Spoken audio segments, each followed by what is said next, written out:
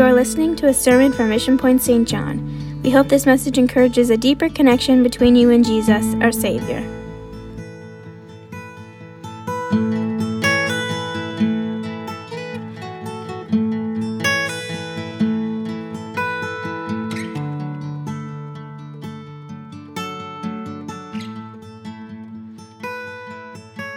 Turn with me, if you would, to Genesis chapter 2.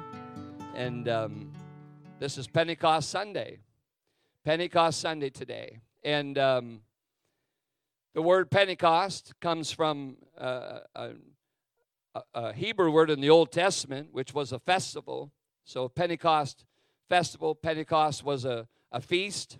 And so what happens is just simply means 50, the number 50. And it's 50 days after the Passover.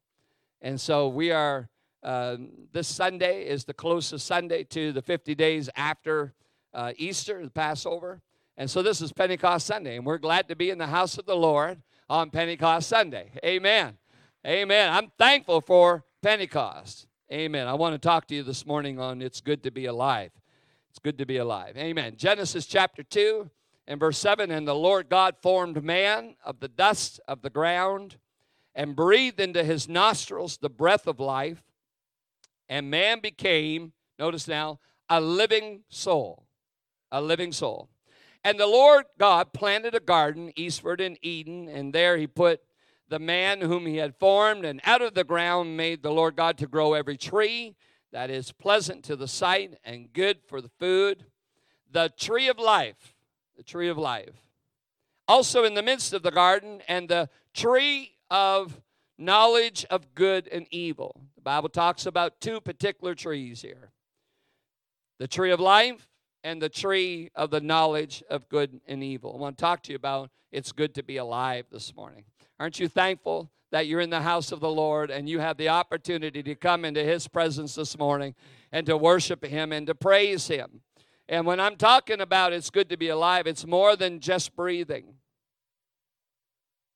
When I'm going to talk to you this morning, it's more than just having life in your body.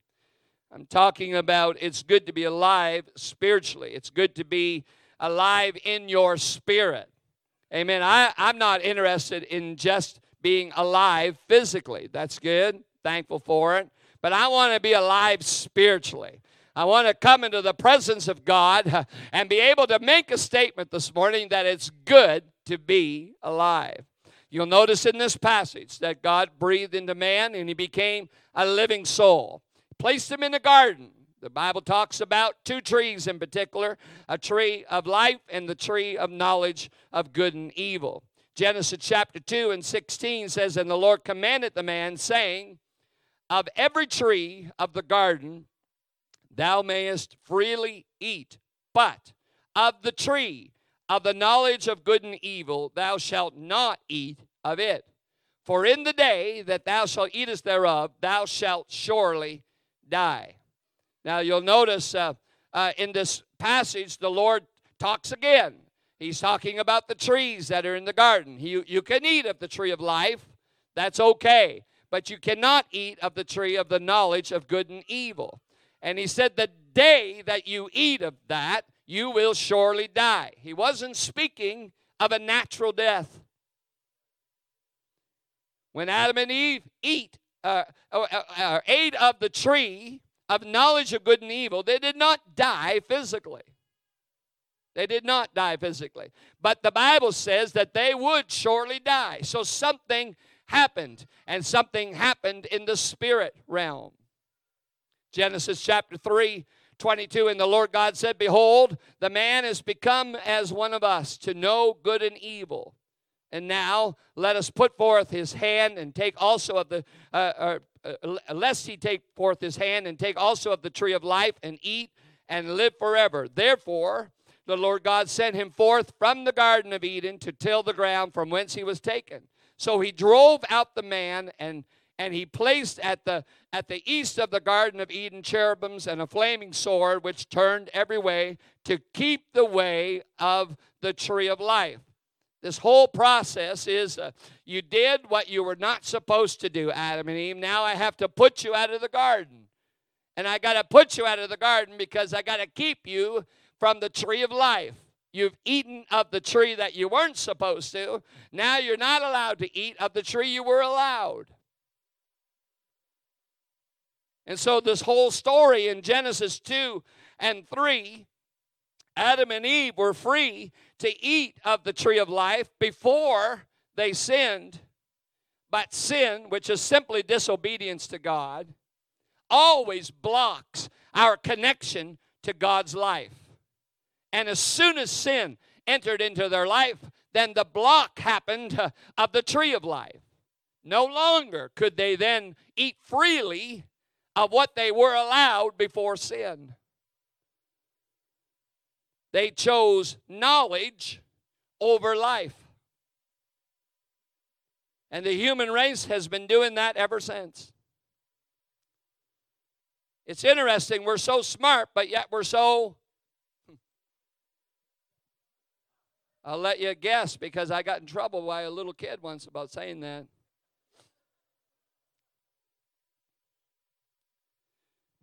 What happens is Adam and Eve made a decision.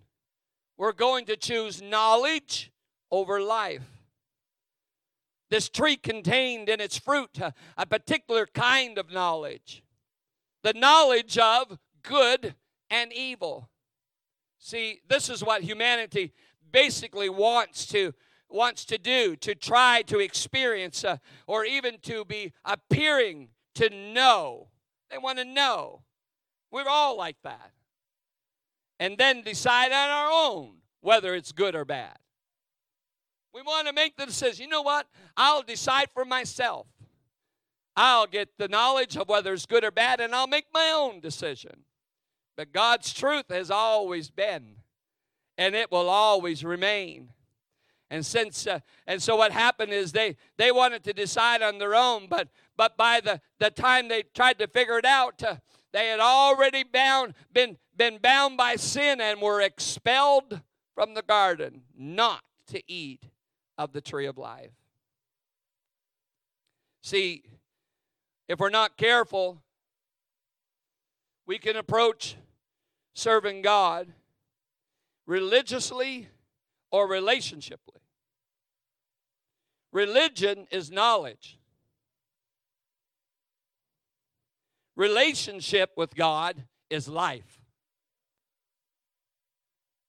I'm not interested in just having a knowledge this morning. I want to hear that it's good to be alive.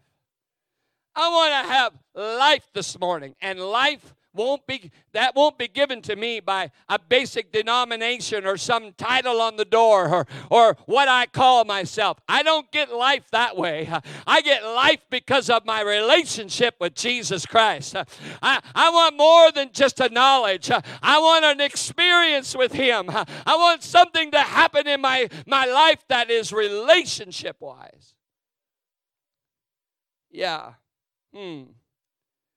That's why the Old Testament part of the Bible can be depressing sometimes. Mankind spends basically 4,000 years trying to know God by choosing between good and evil. But the problem is that man is just a soul, a mind, our mind. Just a soul in the Old Testament. And in the Garden of Eden, he is no longer a living soul. He's dead inside. And he's trying to negotiate living without real life. And so you see basically 4,000 years of Old Testament where they come to God and they go away from God and they chase after God and they fall back from God and they follow God and they no longer listen to God. It's a total negotiation of trying to live without life. But in the Old Testament, we see God's Spirit leading man, talking to man, moving on man, blessing man. But when we turn to the New Testament, there's a dramatic shift that happens in God's relationship with us. He's not interested in us just having a knowledge. He's interested in us having a relationship. And He's always been and has always had a plan. I'm going to get people back to what it was before sin. Yeah, John 16:7 says, nevertheless, I tell you the truth. It is expedient to you that I go away. For if I go away, the Comforter, for if I go not away, the Comforter will not come unto you. But if I depart, I will send him unto you. He had a plan. The plan is I've got to die. If I don't die, you won't receive life. But if I die and go away, I'm going to send back life. Yeah. John 14:18, he says, I will not leave you comfortless. I, Jesus said, will come to you. Yet a little while, and the world seeth me no more, but ye see me, because I live, and ye shall live also. At that day ye shall know that I am in my Father, and ye in me, and I in you. The whole process of what God's been trying to do is to get everyone to understand it's good to be alive. See, when we receive the baptism of the Holy Spirit, we receive God's life. We can know about God, but that's not what we need. They knew about God in the Old Testament, but it ended in failure. We need life. And so if we have this possibility of becoming again a living soul, then it will be more than just us being alive. We will have life, and life more abundantly. So what happened in the Old Testament in Genesis chapter 2, he breathed into them and they became a living soul. That living soul was blocked by sin. Where in God's word did the living soul ever get breathed back into man? It happened on that powerful day of Pentecost. Jesus speaks and he acts prophetically before it happens. He's setting them up. He's telling them it's going to take place. This is something that's coming. You can see it in John chapter 20 and verse 22. And when he had said this, Jesus speaking, he breathed unto them. Why would the scripture need to state?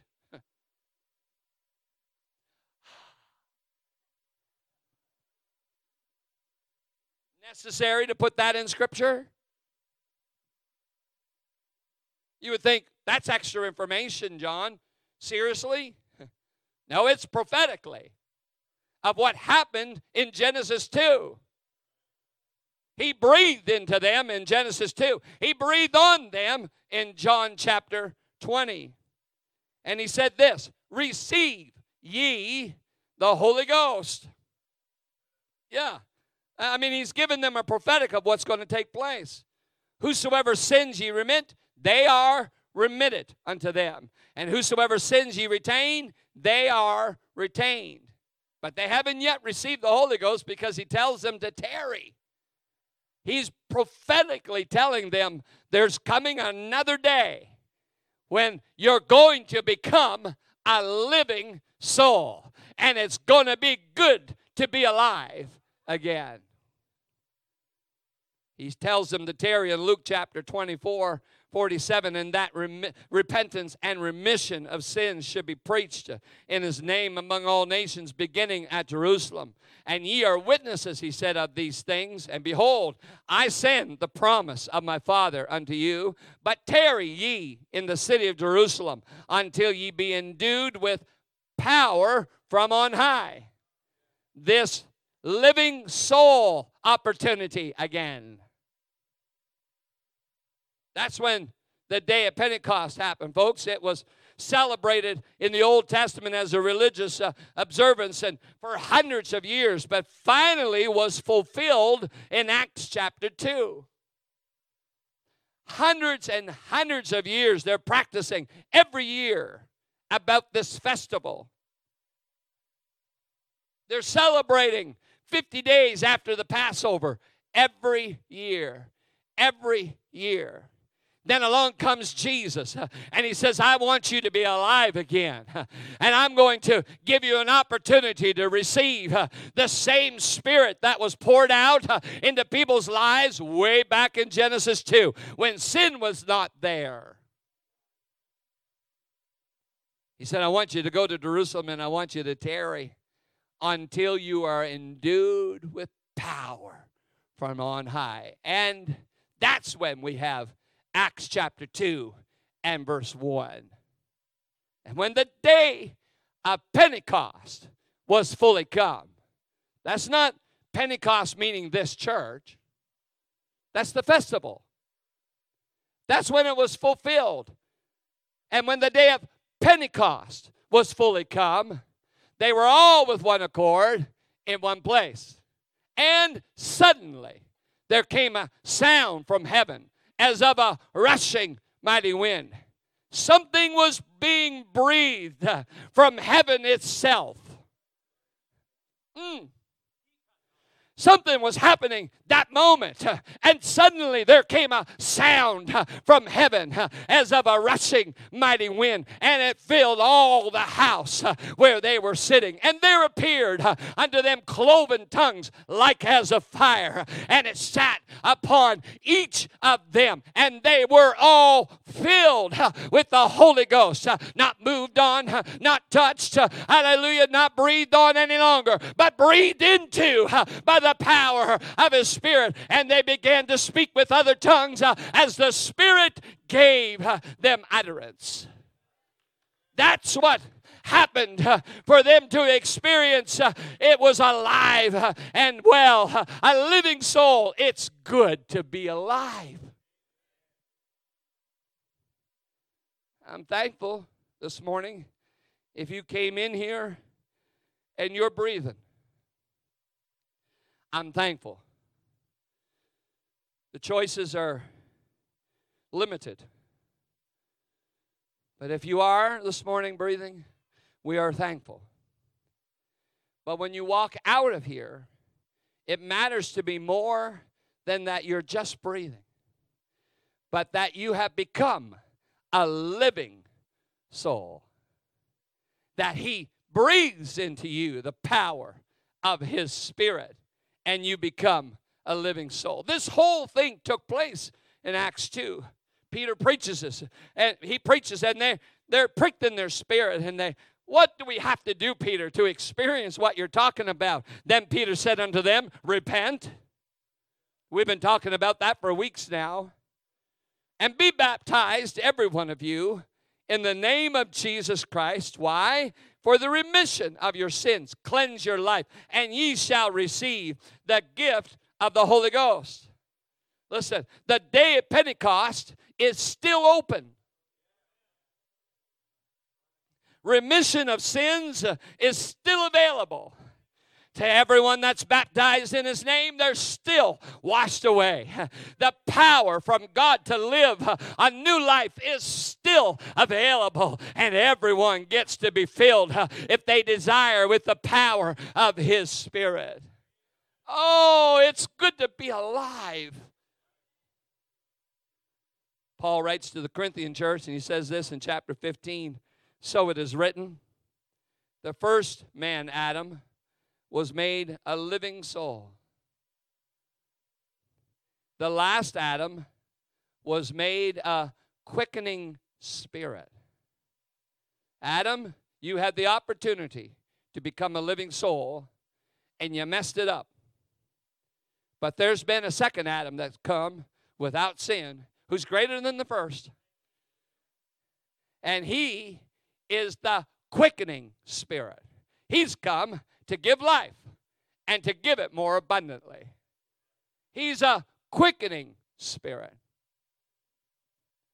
Romans 8 and 11, Paul said, but if the Spirit of Him that raised up Jesus from the dead dwell in you, He that raised up Christ from the dead shall also quicken your mortal bodies by the Spirit that dwelleth in you. Do you know what that's telling me? That's telling me that if I'm just alive this morning and breathing, that's a start. But if I will allow the Spirit of God that quickened him from the dead to dwell in me, something powerful happens in my spirit that I'm not just breathing. No, I become a living soul. The same power that raised Christ from the dead lives inside of me, can live inside of you this morning. It will quicken your life. You'll be more than just alive on Sunday or Monday or next week or next month. No. Something will happen in your spirit that you will never be the same again. A quickening inside of you. Hallelujah. I'm thankful for the power of the Holy Ghost. Amen. I don't get afraid of talking about it, ashamed of talking about it. I get excited about talking about a spirit because that is what has given me life.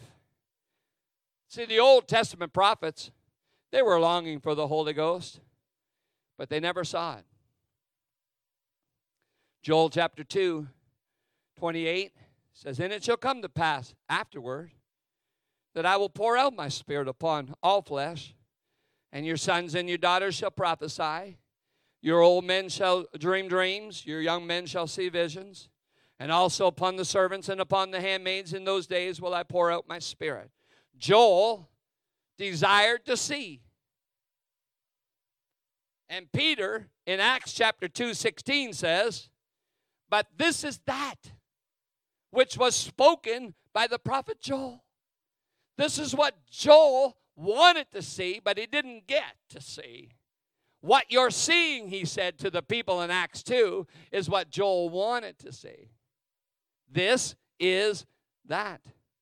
Isaiah 28, he's prophesying about it as well in verse 11. "For with stammering lips and another tongue will he speak to this people, to whom he said, this is the rest wherewith ye may cause the weary to rest, and this is the refreshing, yet they would not hear." Paul said, this is that. 1 Corinthians 14 and 21. "In the law," he says, "it is written, when men of other tongues and other lips will I speak unto this people. And yet for all that will they not hear me, saith the Lord." Paul said, this is that. What has happened since the book of Acts is that. Peter said, this is that. Paul says, what was prophesied has now happened. This speaking in tongues is that. Pouring out of God's Spirit. Listen, when I start talking about the Holy Ghost, something rises inside of my spirit, and I know exactly what it is. I thank God for the power of His presence. See, when the New Testament church began on the day of Pentecost, the disciples spoke in tongues as the Spirit gave them utterance. Acts chapter 2. Simon the sorcerer, he observed the evidence with the Samaritans when they received the baptism of the Spirit on the laying on of hands. You can see that in Acts 8. Cornelius' household, who were Gentiles, spoke with other tongues when they received the Holy Ghost in Acts 10. Paul had the same experience when he spoke with tongues. He said more than they all in the Corinthian church. Believers who had only experienced John's baptism were rebaptized with the Spirit in Acts 19. You don't receive the Spirit through your head. You receive the Spirit through your heart. You've got to be hungry for it to receive it. This is the description that John gives of it. Oh, I thank God for the Spirit. I thank God for Pentecost. I thank God that the day of Pentecost was fully come. John chapter 7 and 37, he's talking about what it's going to be like. He said, in the last day, the great day of the feast, Jesus stood and cried, saying, if any man thirst, let him come unto me and drink. He that believeth on me, as the Scripture hath said, out of his belly shall flow rivers of living water. Not out of his head, out of his belly. He said this, but this spake he of the Spirit, that they that which believe on him should receive. For the Holy Ghost was not yet given, because Jesus was not yet glorified. John's saying, this is what's going to happen. Out of your belly is going to flow rivers of living water, not just life. The belly bypasses the brain. As soon as you try to figure out God, you won't be able to figure him out. If you can figure him out, it's probably not him. It bypasses my brain and goes right straight to my heart. Out of my belly shall flow rivers of living water. There's an excitement. There's a joy. Hallelujah. There's something that happened in my spirit when God filled me with his Spirit. That out of my belly flows rivers of living water. Everybody in here this morning has the same opportunity to have an artesian well, hallelujah, of the Holy Ghost in your life. You don't have to turn on the tap. It's flowing. I mean, there's no clogs. There doesn't have to be any soot going. No. It's flowing clear, crystal clear. And when the power of his Spirit's flowing in your life, you'll see it through the fruit in your life. No fruit, probably little Spirit. Lots of Spirit, there'll be lots of fruit. Because good fruit grows on good trees. You don't get thistles from grape trees. You don't get thorns from some awesome fruit tree. No, out of your belly is going to flow rivers of living water. Hallelujah. I'm thankful for the power of his Spirit in my life. This is a study. Music, come if you would. This is a study that was done by researchers at the University of Pennsylvania.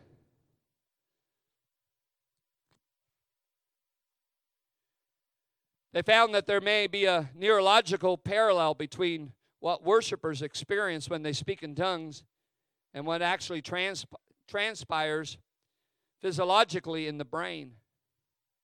Scientists took brain images from worshipers as they were speaking in other tongues and as they were singing. And comparing the two images, the researchers discovered that the frontal lobes, the willful thinking part of the brain, were quiet, as were the language centers.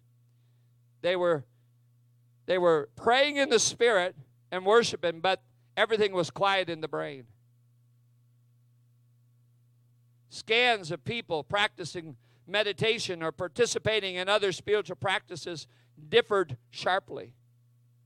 Radiology investigators observed increased or decreased brain activity by measuring regional cerebral blood flow with SPECT, it's called, S-P-E-C-T, single photon emission computed tomography. I have no idea what that all is.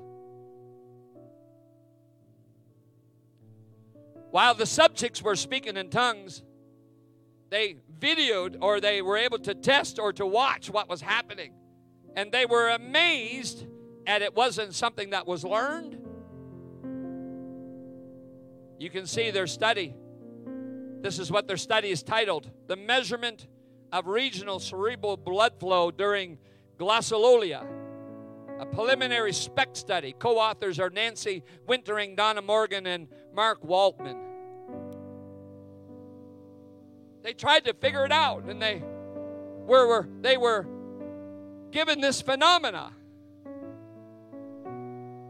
We can't figure this out naturally, medically, psychologically.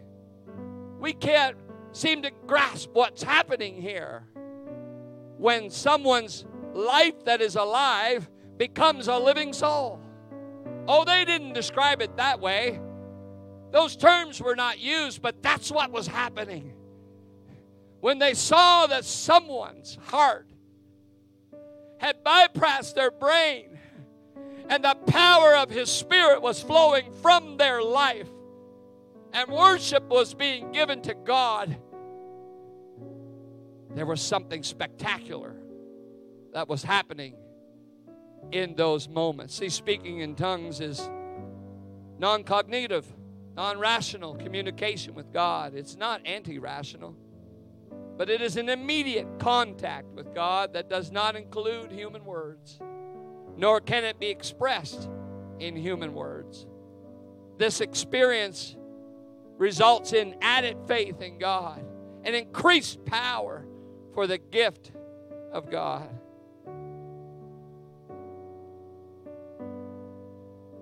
God's love and His compassion and His grace and His mercy is aware of someone that desires relationship over religion, living soul over just being alive. That's why true repentance is so important, and we've been talking about it for multiple weeks.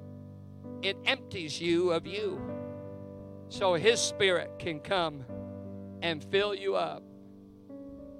I'm so thankful to be alive. Oh, I'm thankful for the life that I have, but I'm thankful this morning that I am a living soul. You can be thankful this morning of the life that you possess, but nothing will compare to you being a living soul. It's good to be alive.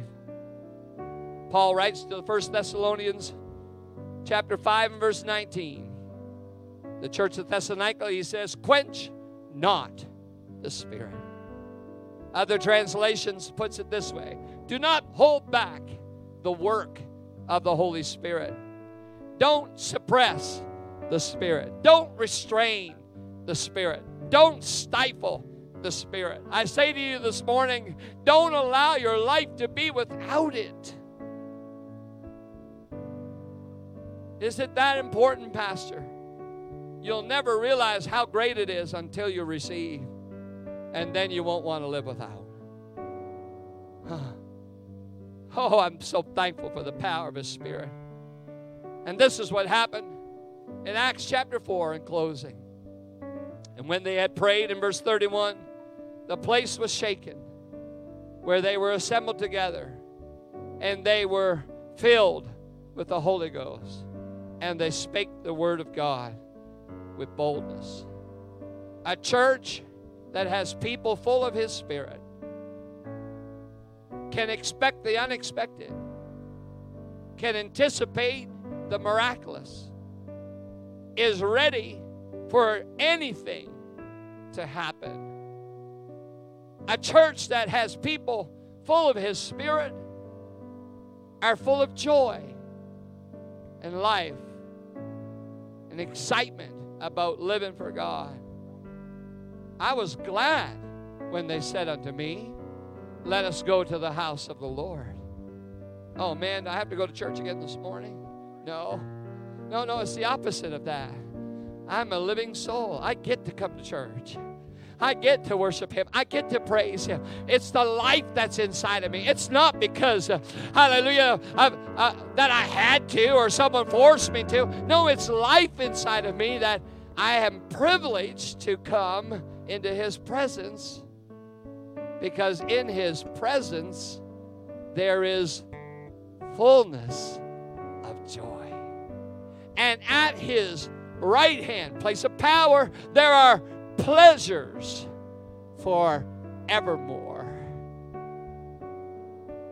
It's good to be alive. It's good to be alive. Thank you for joining us today. If you want more information, connect with us on our website at missionpoint.ca. God bless you.